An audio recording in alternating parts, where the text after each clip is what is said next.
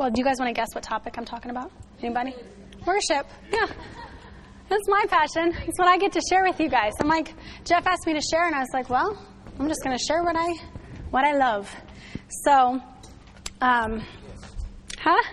my kids, yes, but they're next door. So, believe it or not, that song, Heart of Worship, is the first worship song I ever led, and that was 19 years ago. It's that old, 1999.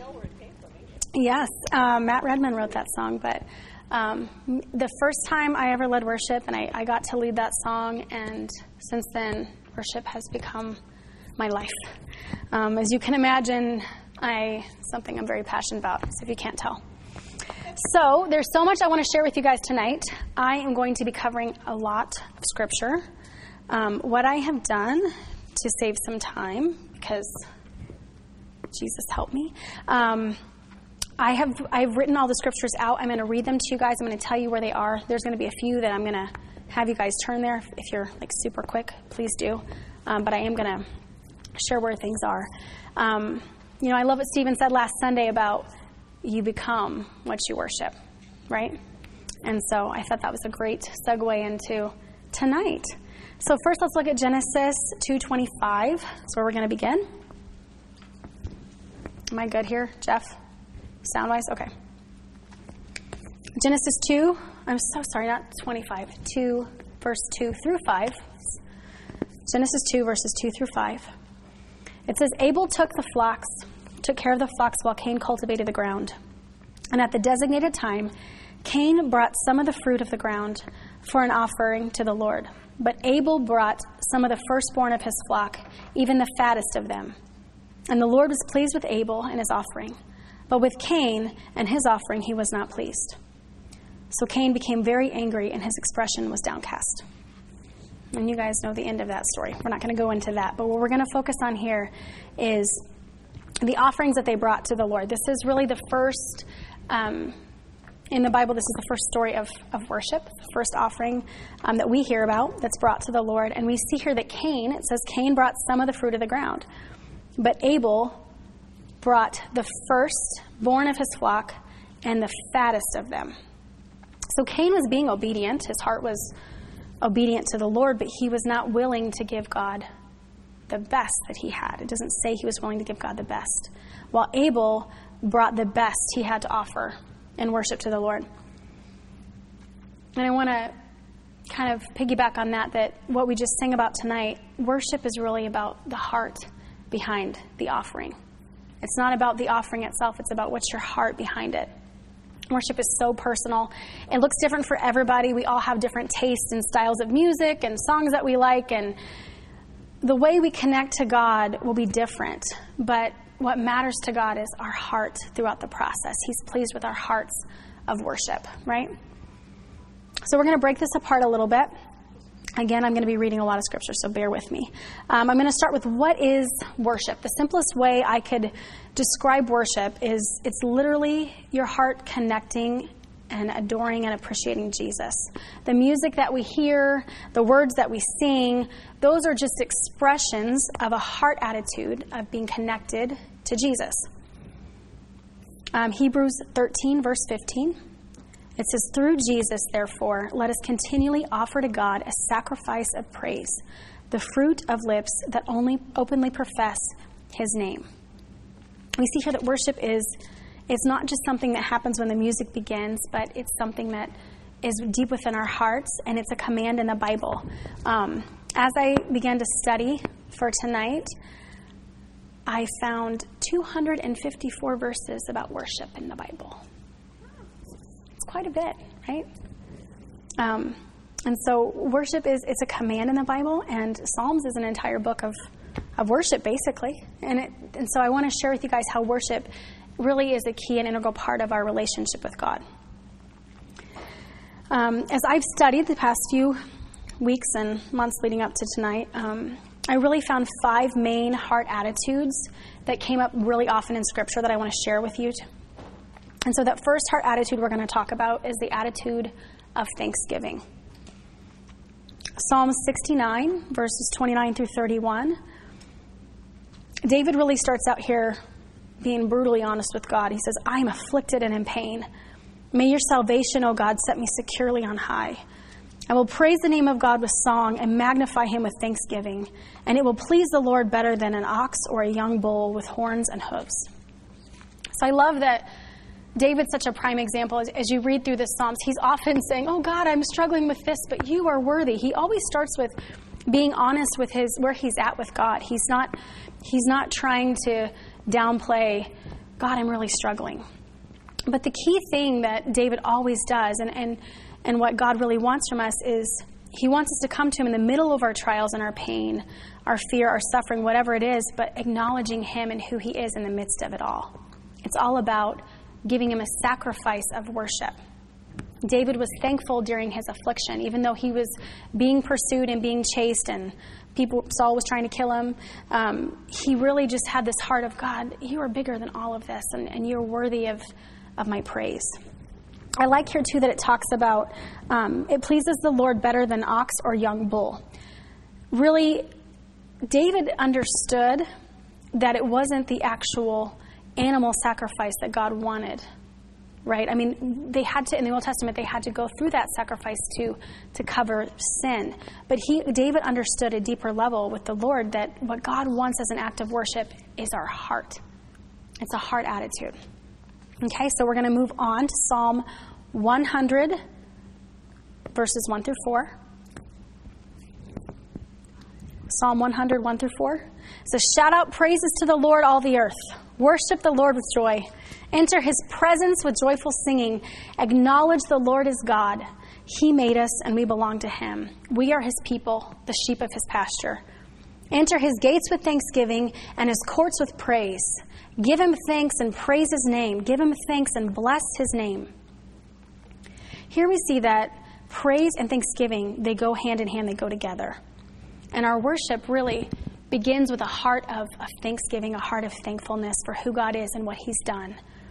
And that leads us into the gates of his throne room, as this is talking about. So kind of imagine if you've seen any pictures of the temple in the Old Testament, there was an outer layer of that people could come in and the priests could come in, and then there was an intimate layer where God's presence was, where no one else could go into that place because they were not holy, they were not consecrated. And this is just, David, again, through the power of the Holy Spirit, understood that through praise, we can go deeper with the Lord. We can go deeper into his presence and fellowship with him. When we start with thanksgiving, that thanksgiving, again, brings praise about in us, and from that place, we can go deeper with the Lord. So that leads us to our second heart attitude, which is praise, right?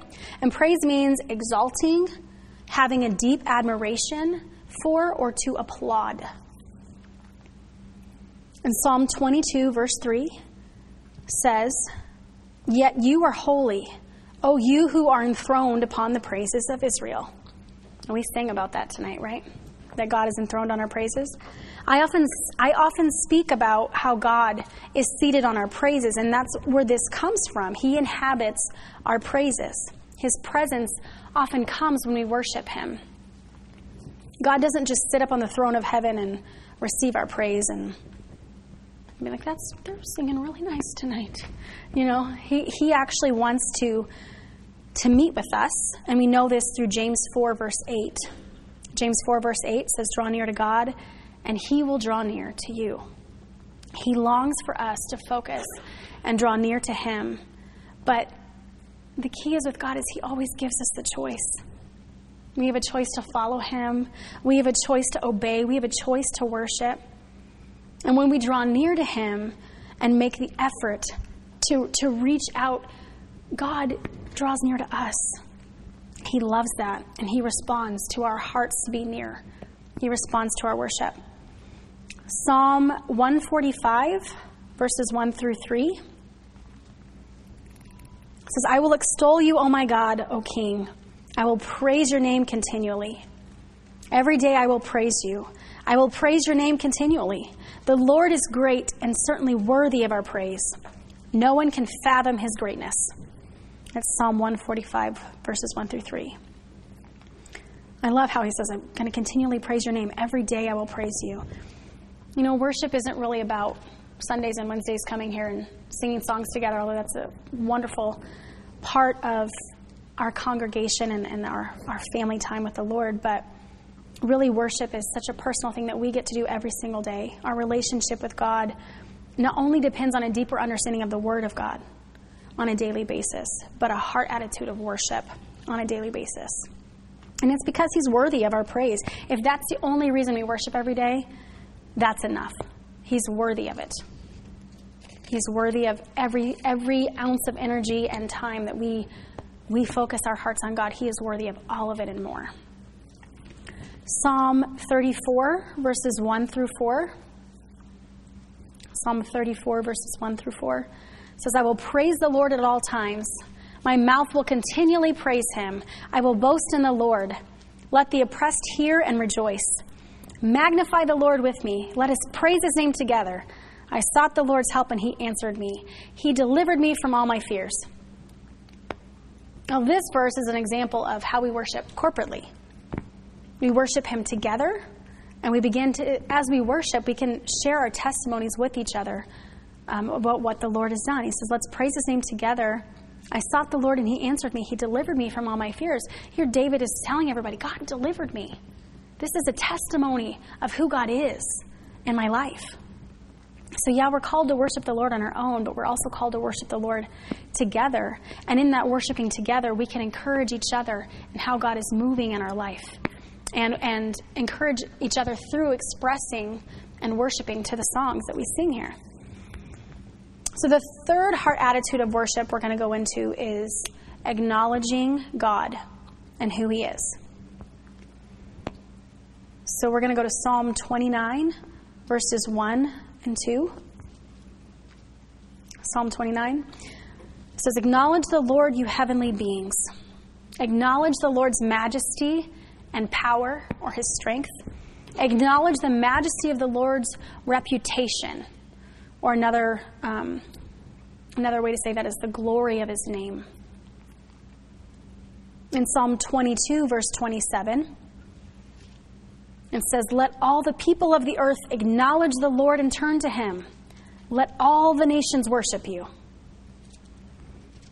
Our acknowledgement of God is really for two reasons. One, it reminds us of who He is and what He's done in our own personal life. And two, as we just talked about, it's a testimony to others about our God, who He is and what He's done in our life. Kind of ties in again with what Stephen was saying. What you worship, you become like, right? So when we continue to worship God, and through that our testimony comes out, we are the image of Christ to those who get to hear our worship, right? Whether that's singing or whether that's just, hey guys, I've got to tell you what God did in my life, right? Just sharing of what God has put in our heart. That's a testimony. So acknowledging God, which is the third heart attitude of worship, reminds us of who He is and what He's done, and it's a testimony to others about God. Psalm 68, verse 34. 68, verse 34 says, acknowledge God's power, His sovereignty over Israel, and the power He reveals in the sky. I love this verse because, we all have hard days. We all have days where we're like, God, this was the roughest day. Like, I can't even think of one thing I'm thankful for right now. You guys ever been there? You're just like, oh, Lord. I love that it talks about the power He reveals in the sky. If we're ever at a loss for how to acknowledge God, we don't have to look any further than nature around us. Like, just look, oh my gosh, those mountains, the sunset. That bird is beautiful. The coloring on that bird is so creative. I don't know how, God, you thought of that. Like, just being able to observe nature around us, it's glorifying God. If you're ever at a place where, God, I don't know what to say tonight. I don't know what to say today. We can just look around us and acknowledge that God had created this amazing place we get to live. Adoration is going to be the fourth heart attitude. Adoration. And adoration means a deep love and respect for. A few other words that describe adoration would be devotion, affection, awe, reverence, exalting. So Psalm 95, verses 6 and 7 95, verses 6 and 7 says, "Come, let us worship and bow down. Let us kneel before the Lord our Maker. He is our God, and we are the people of his pasture and the sheep of his hand."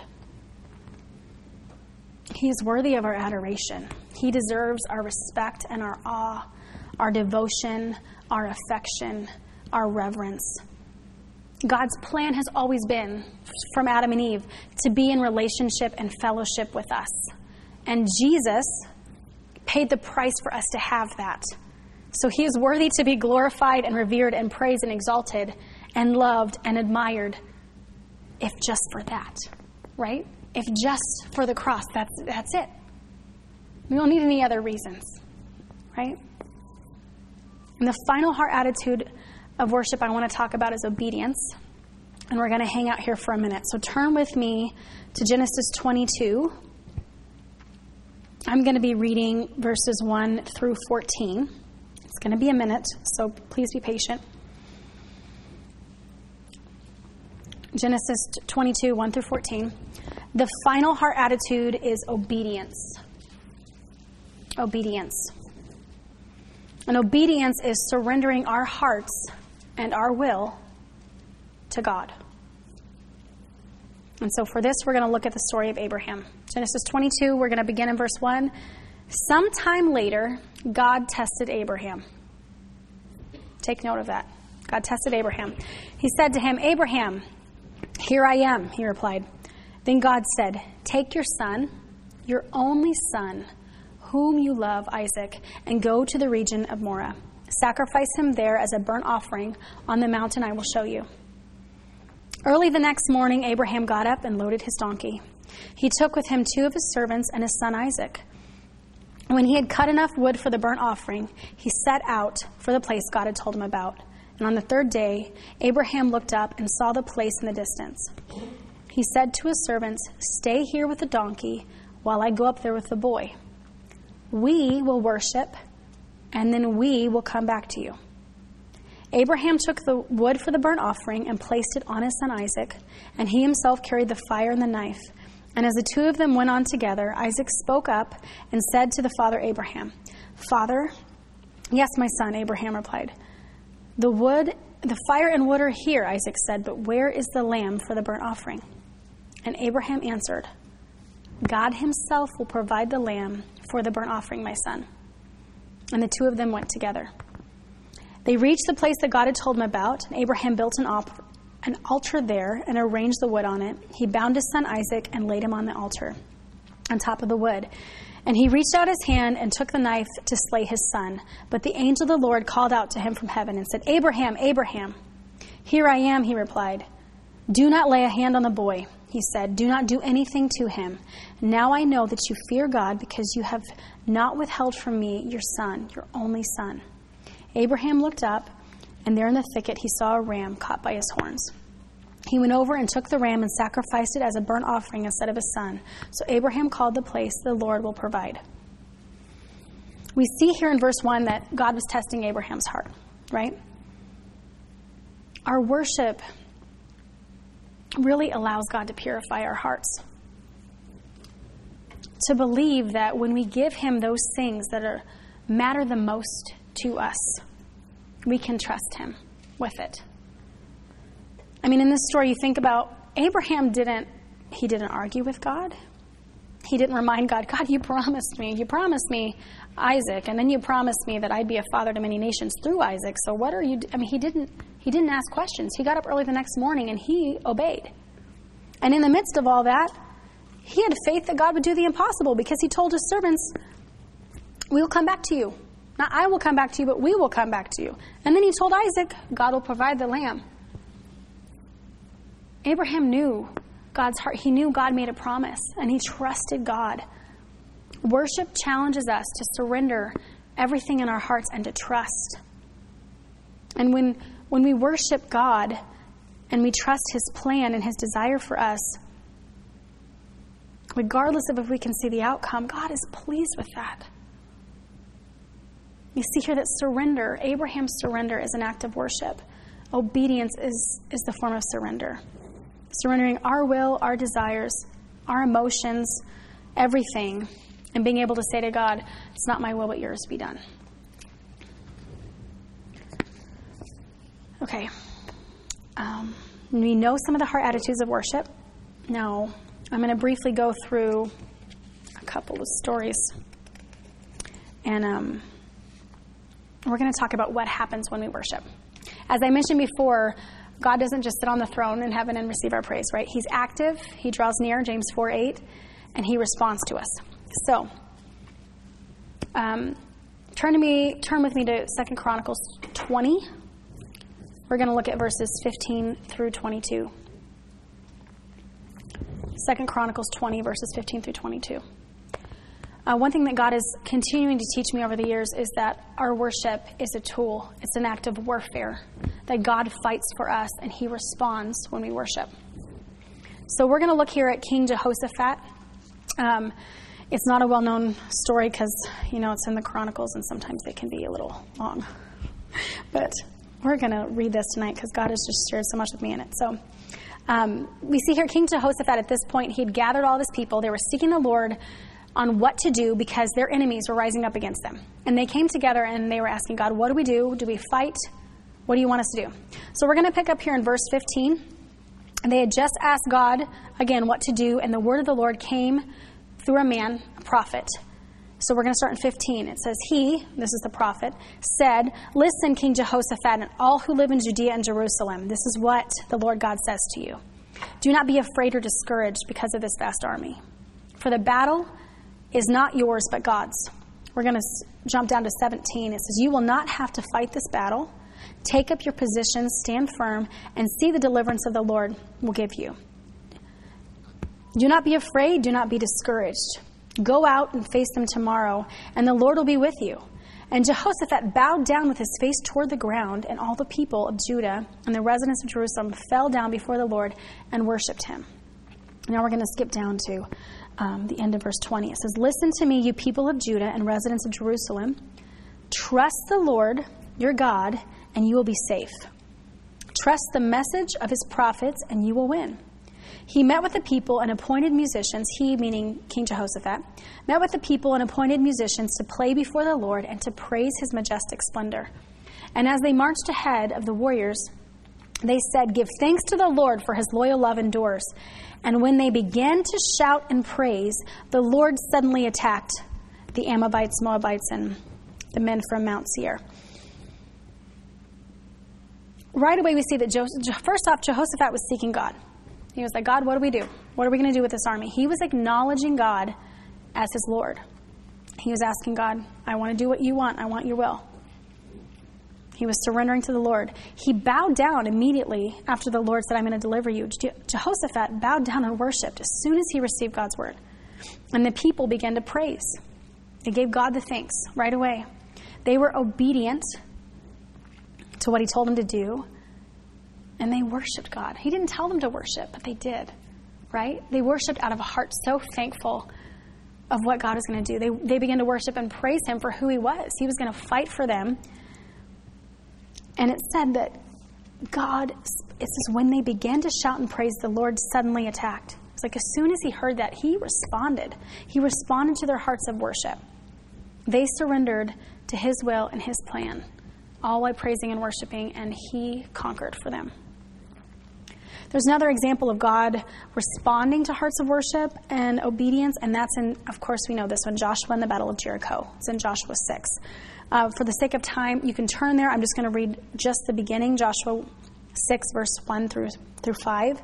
But you guys are very familiar with this passage, I'm sure. It says, now the gates of Jericho were securely barred because of the Israelites, and no one went in and out. And no one came out. The Lord said to Joshua, see, I have delivered Jericho into your hands, along with its king and its fighting men. March around the city once with all of the armed men. Do it for 6 days. Have 7 priests carry trumpets of ram's horns in front of the ark. And on the 7th day, march around the city 7 times, with the priests blowing trumpets. When you hear them sound a long blast on the trumpets, have the whole army give a loud shout, and the wall of the city will collapse, and the army will go up. Everyone straight in. So we see here in 6 verse 2, it says, the Lord, he promised right away to defeat Jericho.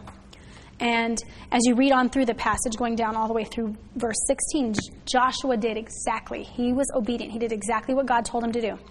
The priests did everything. They carried the Ark of the Covenant. They went ahead with the ram's horns. They were blowing them. They did their march for 6 days, and on the seventh day went 7 times around. But after the final time around, Joshua said, "Give the battle cry." And what happened? The walls fell down. Just like the Word, our Bible is as sharp as a two-edged sword. Worship is a tool in our hand against the attack of the enemy.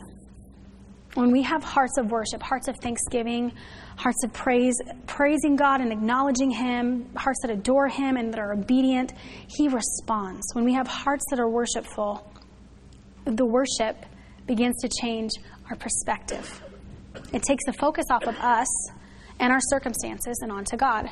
We see this in the story of Paul and Silas in Acts 16. You can turn with me. I'm only going to read one verse, but it's Acts 16, verses 16 through 23. We see Paul and Silas were beaten severely and thrown into prison. And so we're going to skip down to verse 16, verse 25.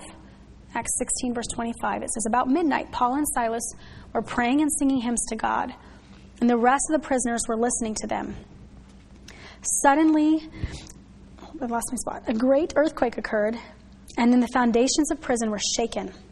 Immediately all the doors flew open, and the bonds of all the prisoners came loose."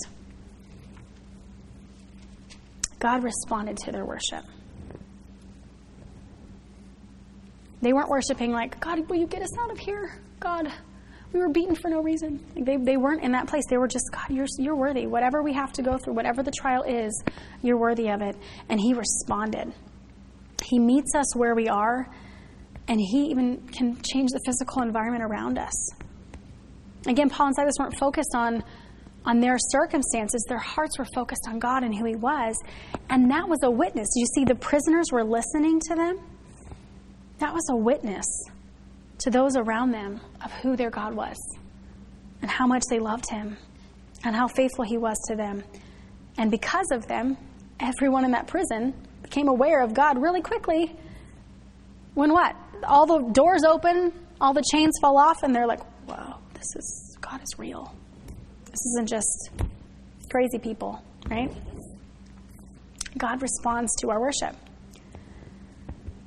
All right, so we know the heart attitudes of worship. We talked about that, but practically, how do we worship? How do we do this on a daily basis? How or why do we do it the way we do it here at the Oasis? So, okay, the heart attitudes are thanksgiving, praise, adoration, acknowledging God, and obedience, right?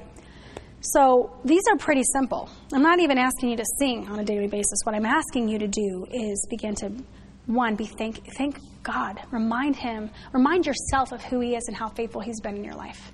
Start your day out, "God, thank you for today. Thank you that I'm alive. Thank you for your forgiveness, your love," whatever that is. Start with that heart of thankfulness. Praise God for what He's done. If something happens, "God, praise you. You are wonderful. You're magnificent. I can't believe you did that." Whatever that is, acknowledge what God is doing in your life. Remind yourself and those you come in contact with about His faithfulness and what He's done. Witnessing is praising and acknowledging God. It's an act of worship. And then obedience is, it's hardest, but it's the simplest, right? If God tells you to do something, you do it. This is as simple as sharing God's love with someone at the gas station or the grocery store or Starbucks or wherever it is. Being obedient to what God is asking you to do in that moment. Right? So, as we think about that, okay, that's how we kind of do it every day. Obviously, we can worship as much as we want to music. There's great Christian music out there. I always have worship music on in my house. Obviously, we can do that. But how do we do it corporately? And why do we do it the way we do it here?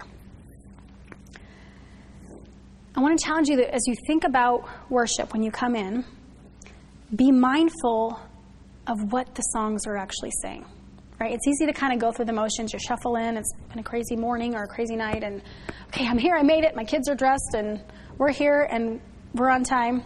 Whatever. It's easy to kind of start going through the motions. But when you start to stop and say, what are these lyrics? What are they talking about? What do they mean? Where's this from in the Bible? Like, what verse is this about? What is the song saying about God? What does it say about who he is? And how do I want to respond to this? How does this make me feel? What is my response going to be to God about focusing on what this song is talking about, with this heart of worship? What's my heart of worship going to be towards God today during this worship time? As we worship God, as Stephen said, you become like the image of what you worship.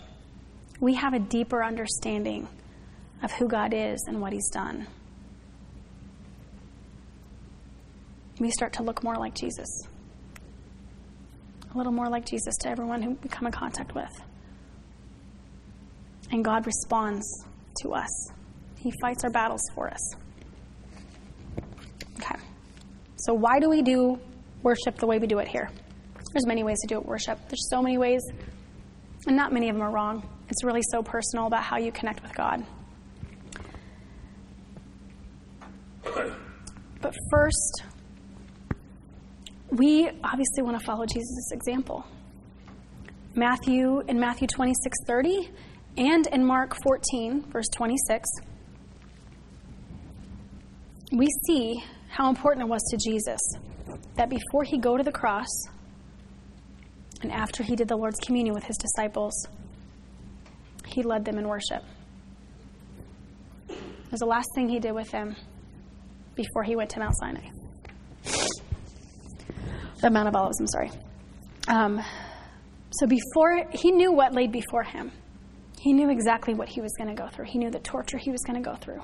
He knew the pain he was going to go through. He knew that he was going to be separated from his Father God. He knew all of that. He knew he was going to bear the weight of our sin. And he chose worship as the last thing he did with him before they set out to go pray. And he was ultimately betrayed. Ephesians 5 talks about being imitators of God. Worshiping is imitating God. Ephesians 5, verses 19 and 20. It says, "Do not get drunk with wine, but be filled with the Spirit, speaking to one another in psalms and hymns and spiritual songs, singing and making melody with your heart to the Lord, always giving thanks in all things in the name of the Lord Christ to God, even the Father." Being an imitator of God means worshiping him. When it talks about singing and making melody in your heart to the Lord, that just means singing what's on your heart or confessing what's on your heart to God at that time. It says here, be filled with the Spirit. The Holy Spirit helps lead us in worship, you guys. He's our counselor. He leads us in everything we allow him to. I want to touch base on this part that says psalms, hymns, and spiritual songs. Spiritual songs are songs that really come from the Holy Spirit within us. And some of you may wonder why, oh my gosh, what is she even singing? It's not on the screen. Why is she singing that? What is she doing? I was singing a spiritual song and making melody in my heart to the Lord. And more often than not, it's led by what God has laid on my heart for that particular time of worship. It's an important part of worship because, number one, God calls us to do it. He says, psalms, hymns, and spiritual songs, singing and making melody with your heart to the Lord. It's not strange to him that we want to respond in our own way besides the words that are on the screen. We want to respond in our own hearts to him, right? And lastly, I want to share this verse in John 4, 23 and 24. And this is the verse that God really led me to 8 years ago when I came to the Oasis and started leading worship. I said, God, what is your heart for worship here? John 4, 23 and 24, it says, "But a time is coming, and now is here, when the true worshipers will worship the Father in spirit and truth. For the Father seeks such people to be his worshipers. God is spirit, and his worshipers must worship in spirit and truth." God is just after our hearts. in worship. He just wants us to draw near, and he wants to respond. It's one of the many reasons we should treat worship as a key part of our walk with the Lord, as our daily life, just as reading the Word.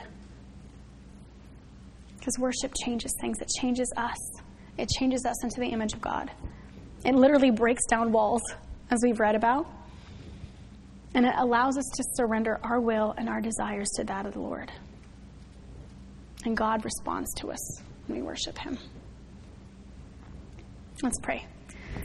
God, we just thank you for all of this.